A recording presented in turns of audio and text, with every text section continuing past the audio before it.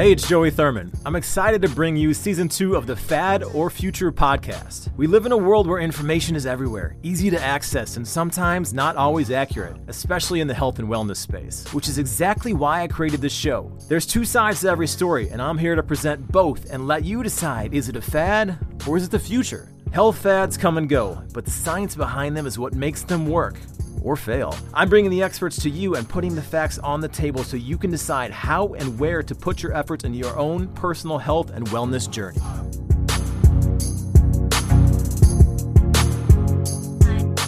Thank you to Third Wheel Podcast Studio in LA for the great editing work on our show every week.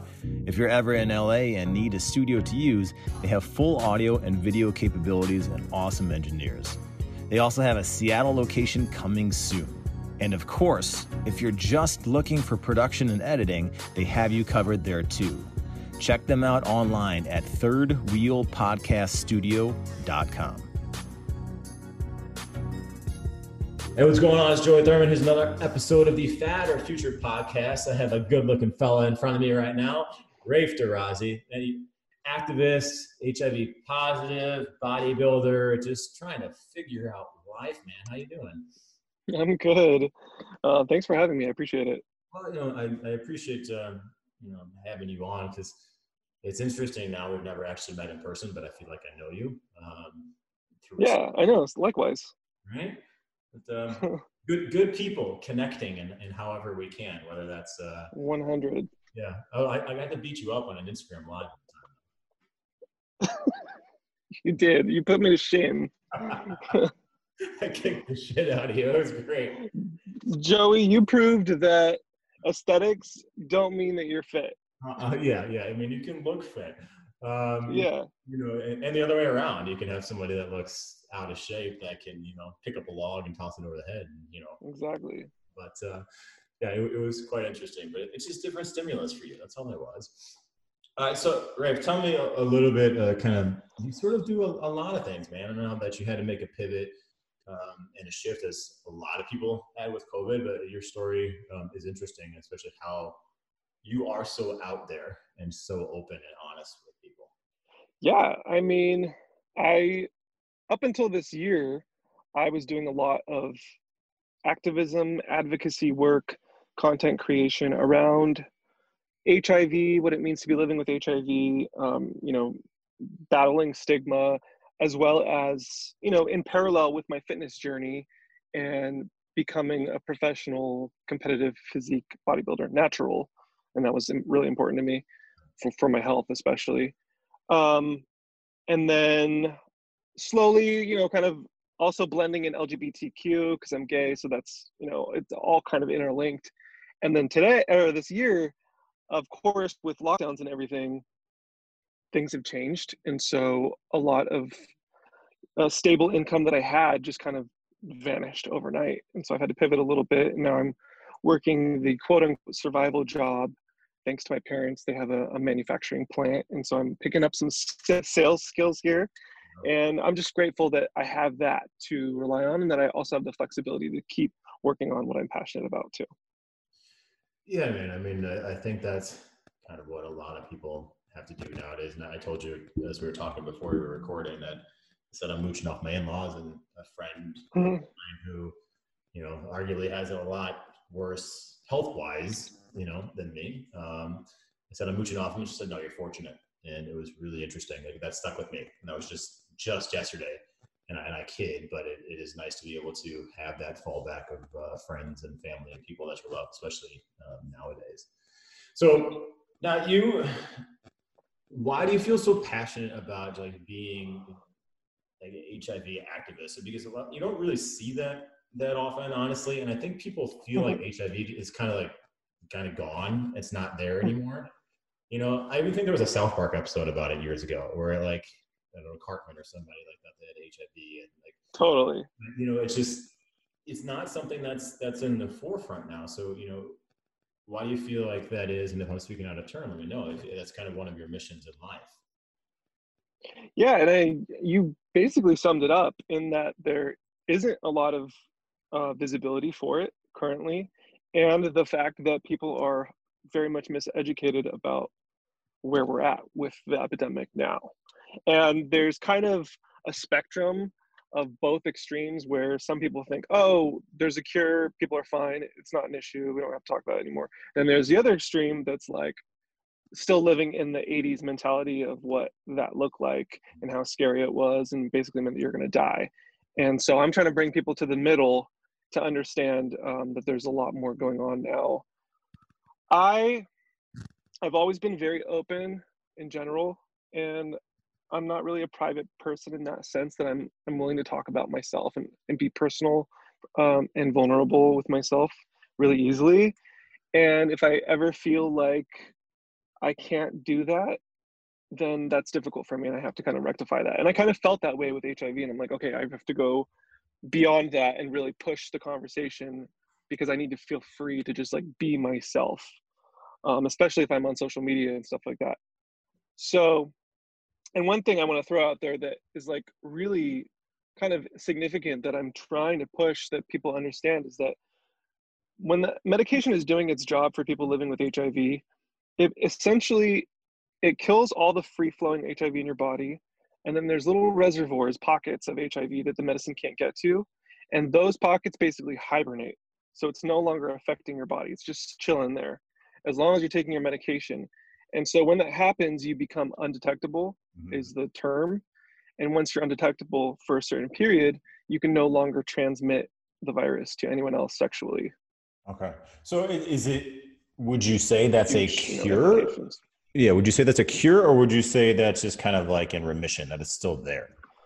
Yeah, I wouldn't say it's a cure, mostly so that, there's no misunderstanding there, because you do have to continue your medication indefinitely until there is hopefully a cure in the near future. Okay. So, and you just, it's like a pill you got to take every day, or what is that? Yeah, I take one pill once a day. It's fantastic. I have zero noticeable side effects. I get lab work done every 6 months where they, screen my blood and my urine samples and everything, and I don't have any negative effects there either. Although there's a plethora of different medications, and some have like, a cocktail of 5 or 6 or 3 or whatever. And just this year in Canada, they approved an injectable, which I believe you take once a month or once every 2 months. Yeah. So that's kind of the new frontier for that. Okay. Now, when were you diagnosed? I was diagnosed on my birthday in 2012. Holy shit. Yeah. I was diagnosed with AIDS. Wow. And how long does it take to get the diagnosis? Did you go in and get some blood work? Is there a long waiting period, or for you, how long was that? For me, it was a week, because when I went in, I was feeling pretty ill. Yeah. Hence the AIDS. But they didn't know what they were looking for exactly, so that it was just a general screening. And so when I came back in a week, that's when I found out I had HIV. They said, we're going to do further screening to see, exactly how high your viral load is, where your T cell count's at. And so I came back a week later on my birthday, and then that's when I found out it was AIDS. Wow. I mean, how was that for you on your birthday to hear that news?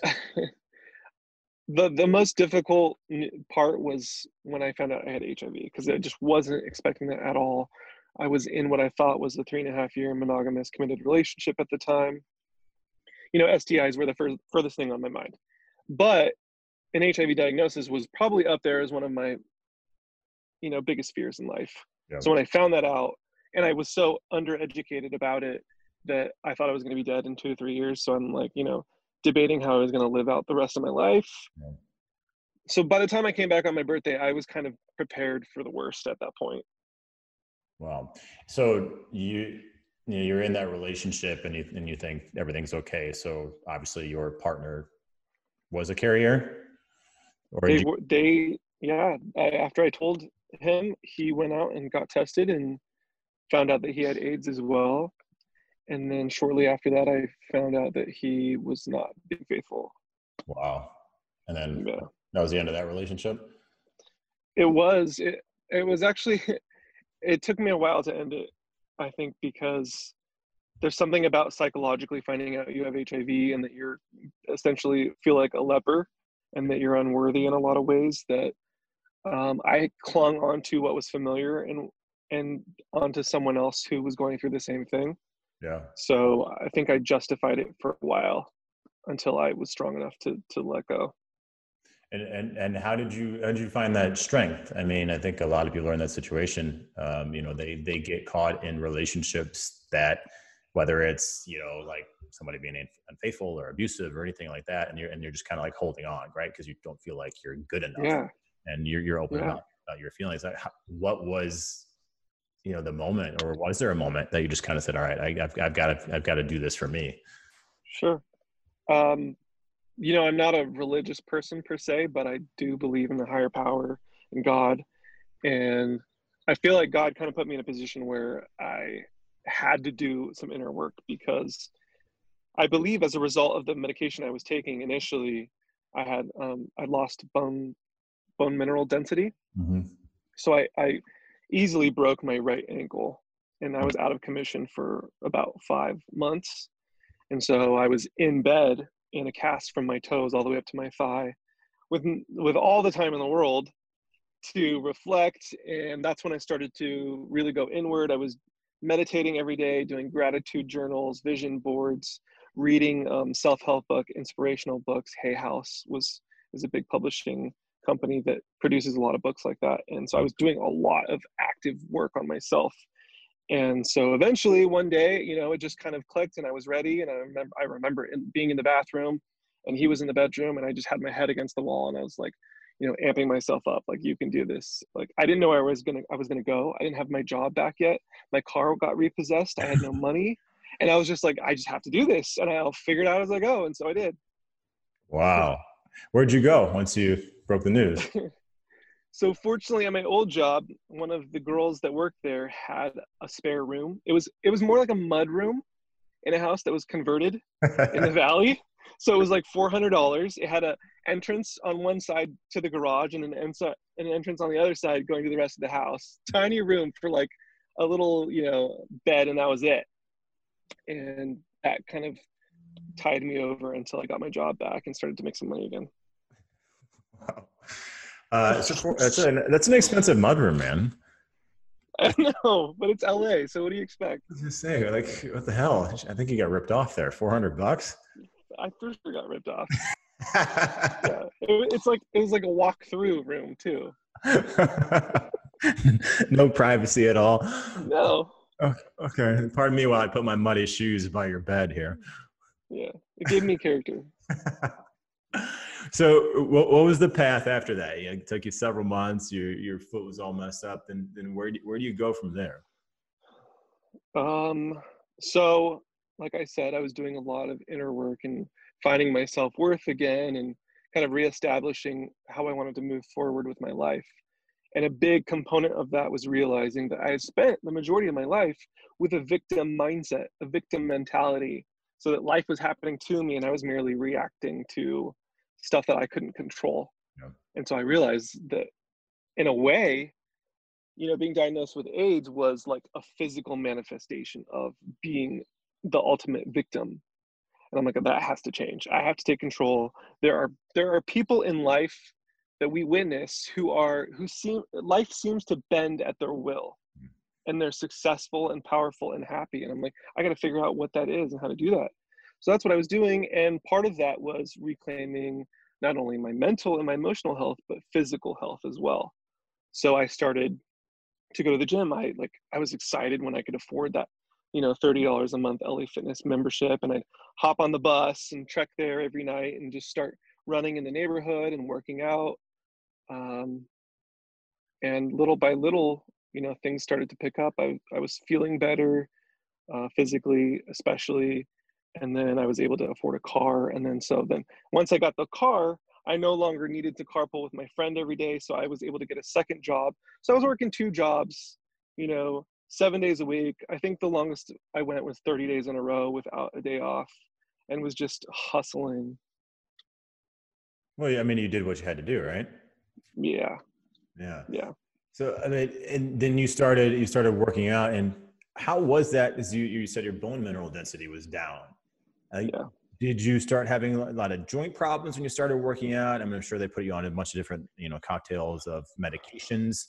what's the point when you started like, okay, I'm gonna start working out and become a natural bodybuilder and shaping my body? Because if anybody listening to this, if a professional bodybuilder is the IFBB guys, those guys are juiced beyond belief. Like, it's no secret, but they work very hard, but they're juiced like crazy.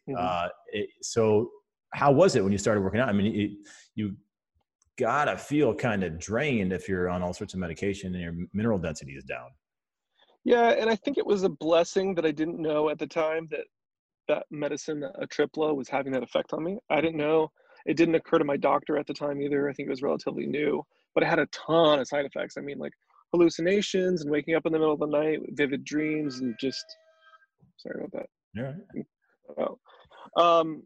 And so, let's see, where was I going to start with that? Yeah. So working out, I think, probably helped actually strengthen my body and even my bones to push enough that I was strengthening my body without breaking anything. And I eventually switched off of that medicine, so it just became a non-issue after a while.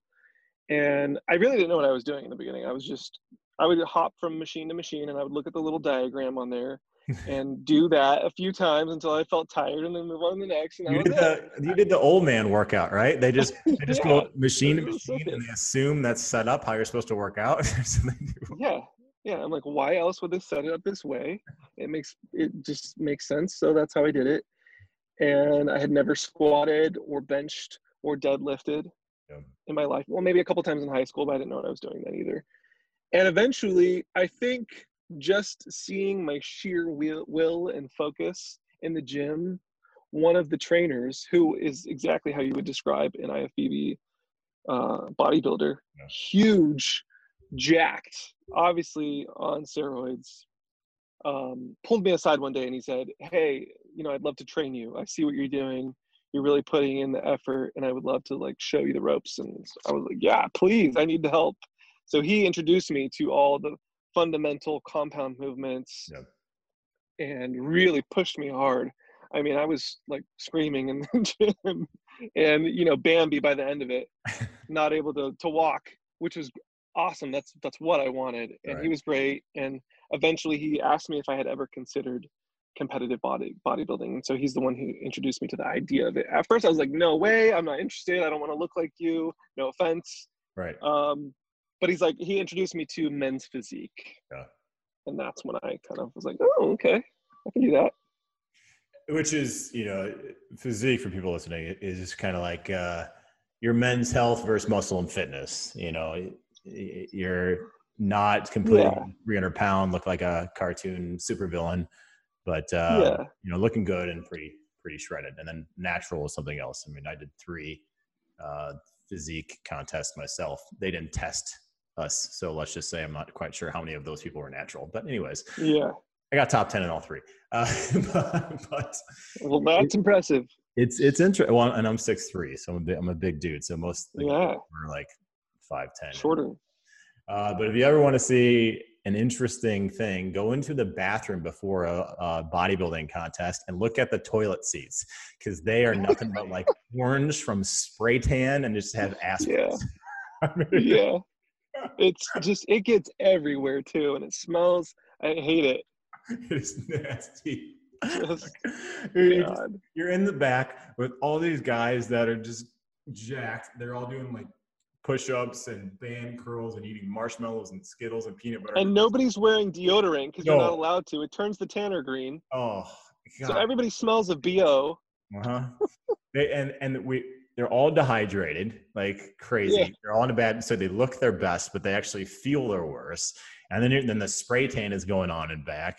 Oh my God, it is just, what you see on stage is not what's happening backstage. I mean, I was popping chocolate marshmallows and like trying to do like curls and push-ups. Rice crackers with a dry mouth. Yep. Yeah. Try eating a pizza the night before when you're on like 6 ounces of water and you're sitting in a bath of baking soda.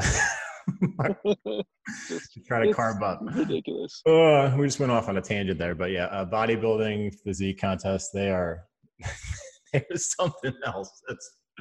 That's for sure. So what happened when you started bodybuilding there, and you decided you became pro, I mean, physically you were changing, but how was that affecting you mentally? I would say that it reinforced what I was trying to do with, you know, being mentally strong and moving away from the victim mentality. And it related directly to life. I mean, what you do in the gym as far as pushing yourself to new limits and reaching new PRs and all of that, I started, associating that with my day to day, like pushing myself to get out of bed earlier and work hard, have a, more disciplined work ethic and just push, push, push. I realize over time, I'm constantly stronger than I think I am. Yep. And that bar keeps moving the further I push it. So I'm kind of at a point now where I'm like, how far can I go? And I'm not referring to fitness, but I mean in life. Like I told you earlier, I'm working 60 to 70 hour weeks, and I'm a little delirious at the moment, but I'm like, wow, like I didn't think that I could really do this or function on 2 hours of sleep one night because I have to, but I can. And so I'm just, it's this curiosity and this excitement for like, what's my potential really? Yeah.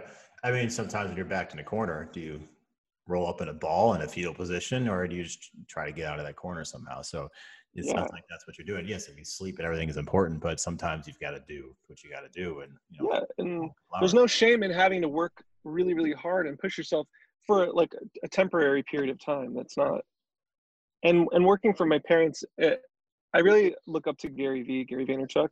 Mhm. And I remember he always talks about the fact that he worked for his parents for a number of years. And it wasn't something he envisioned doing. It wasn't something that he was necessarily passionate about, but he went all in for those however many years for their wine business and then moved on. And the skills that he took from that, he was able to apply to what he was actually in love with. And so that's kind of my attitude about this. Yeah. What advice would you give for people that right now, I mean, especially in the COVID era, right? I mean, Yeah. this is going to come out a week after we talk about it. So it's very timely. What advice would you give for people now that they feel like you know, everything's falling apart, or they lost their job, or their relationships? Yeah. I mean, you talk about that victim mentality, and a lot of people get there. And I'm, Yeah.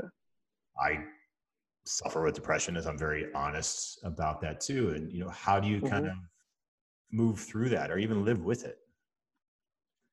Yeah, and what you just said at the end is so key. It's so important to, first of all, acknowledge the way that you're feeling and acknowledge those feelings and validate them. The last thing we want to do is shove that under the rug and pretend it's not there. It's so important to take the time and the attention for that and to not judge it. Yep. And then to also be willing to say, okay, that is what it is, but it doesn't impact my decisions moving forward.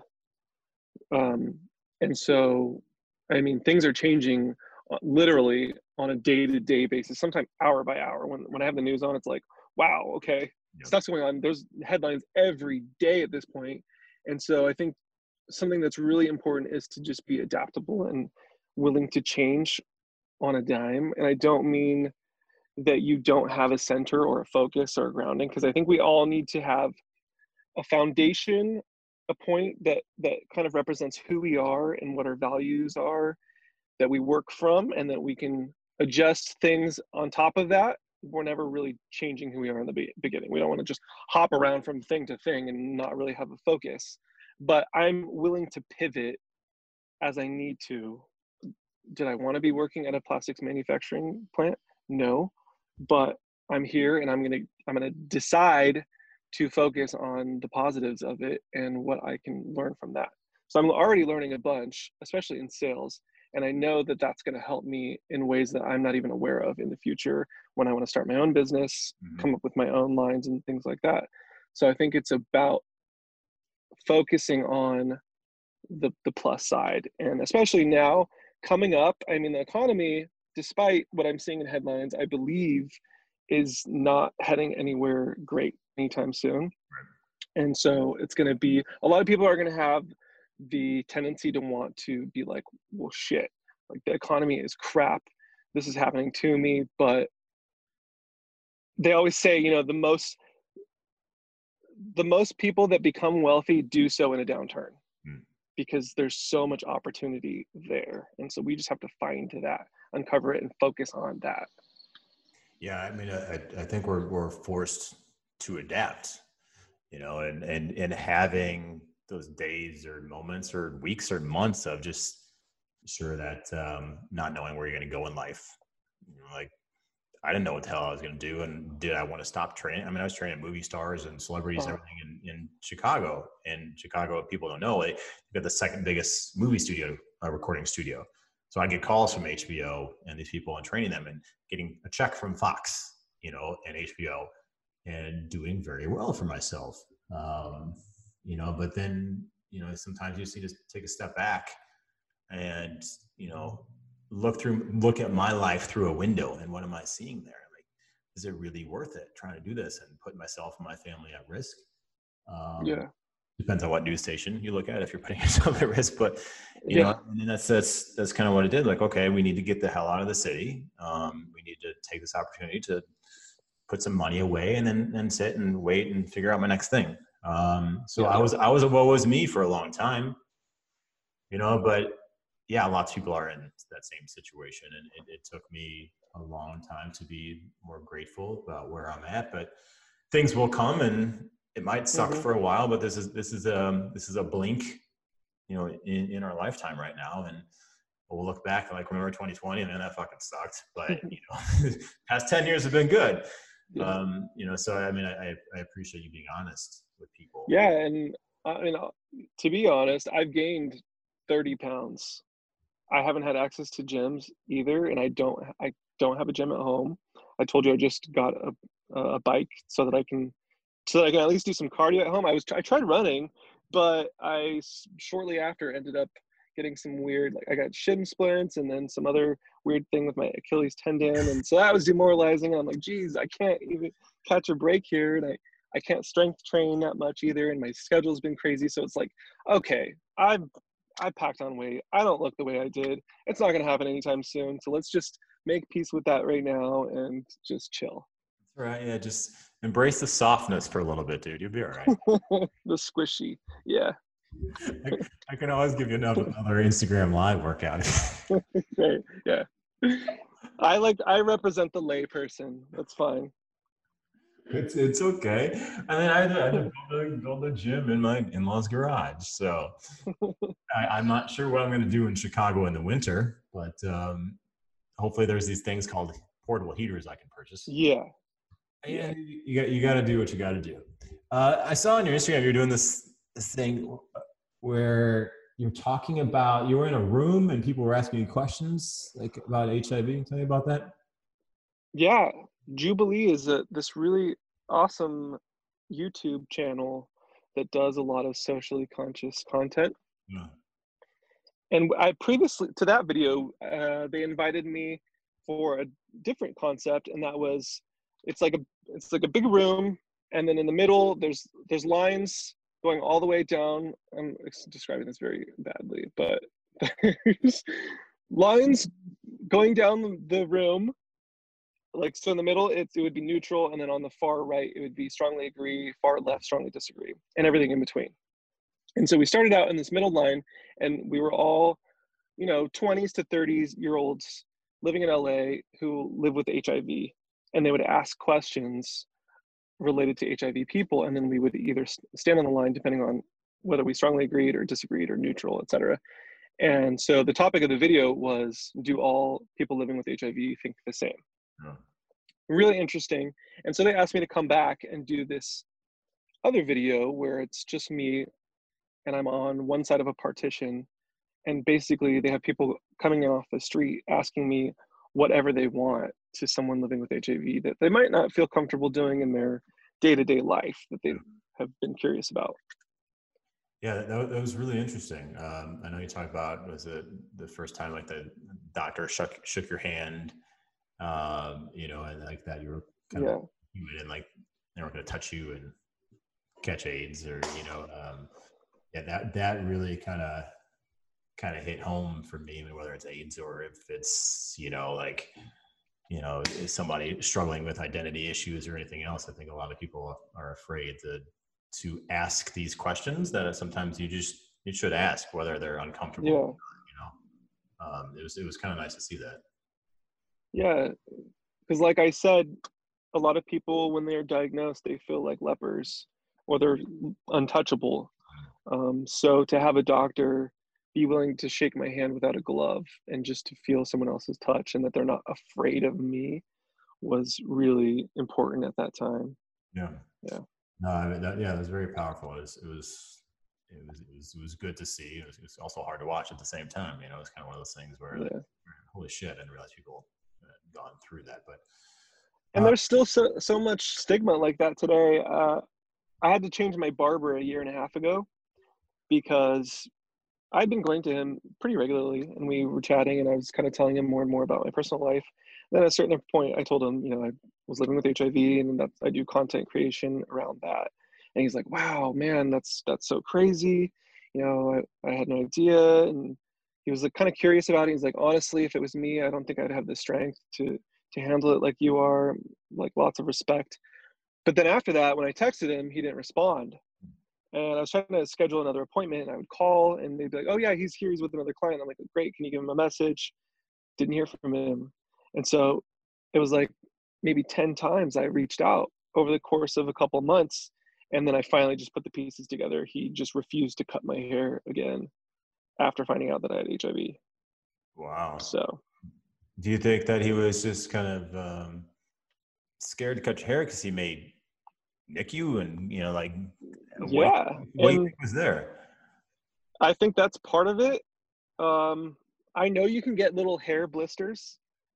I've had my barber tell me about that they wear gloves because the hair can actually pierce your skin. Huh. So maybe there's some concern there, which Yeah. that's not a transmission risk at all.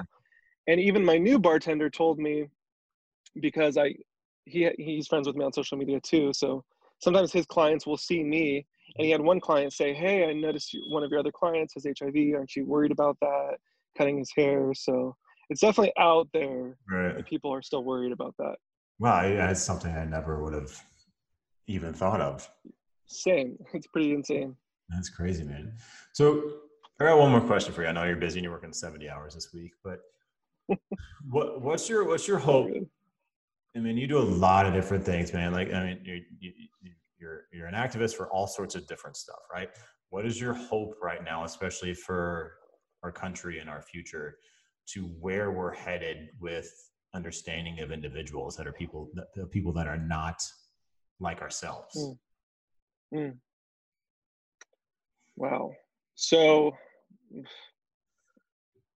I have two responses to that. One is that I feel that some people feel it's their responsibility to go out and directly fight misinformation and kind of almost battle others in the public sphere. Um, Whereas I feel like, and it goes along with my personality type a little bit more, is that I'm creating a safe space for people who do relate and who need to feel like, okay, it's not all the wild, wild west out there. There's a little place where I can go, where I can relate to other people, and I can also learn something and be entertained and not feel alone and get some comfort there. So that's important. And I'm trying to create that space. Um, and I forgot what the second part was.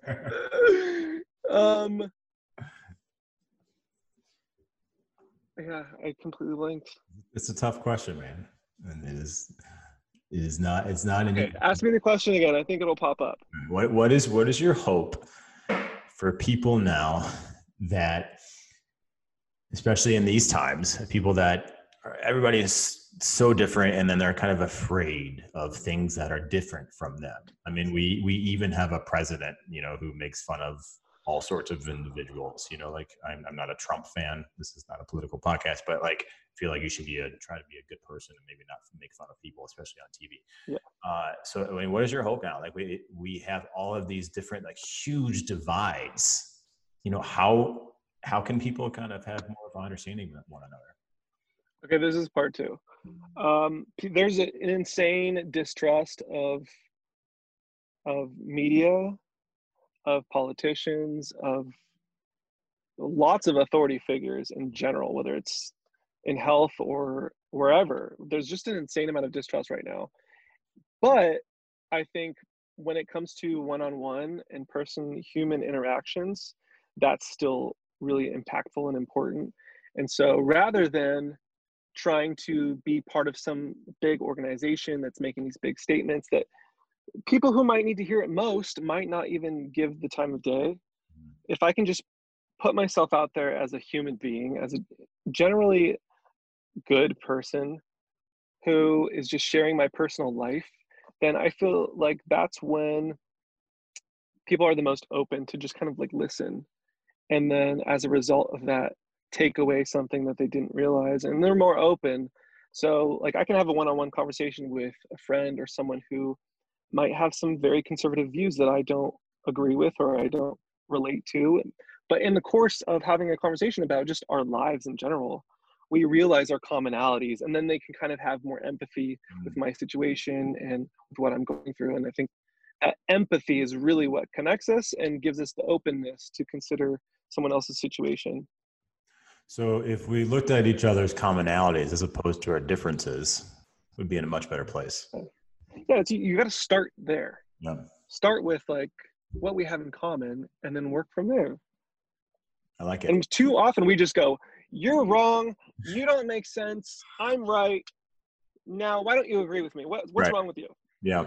And then go post about it and then find everybody else that just agrees with you and then block the other people that don't agree with you. Exactly. And I can't be part of that conversation. It's not even a conversation. All right, Rafe, thanks for coming on. Where can people find you? They can find me, my name, Raif Derazi, kind of weird to spell, RaifDerrazi, on Instagram, YouTube, Twitter, all over. All over. All right, well, I appreciate you coming on, my friend, being open and honest. I'm Joey Thurman, another episode of the Fatter Future Podcast. Remember, don't be a fatty, F-A-D-D-Y, be a part of the future.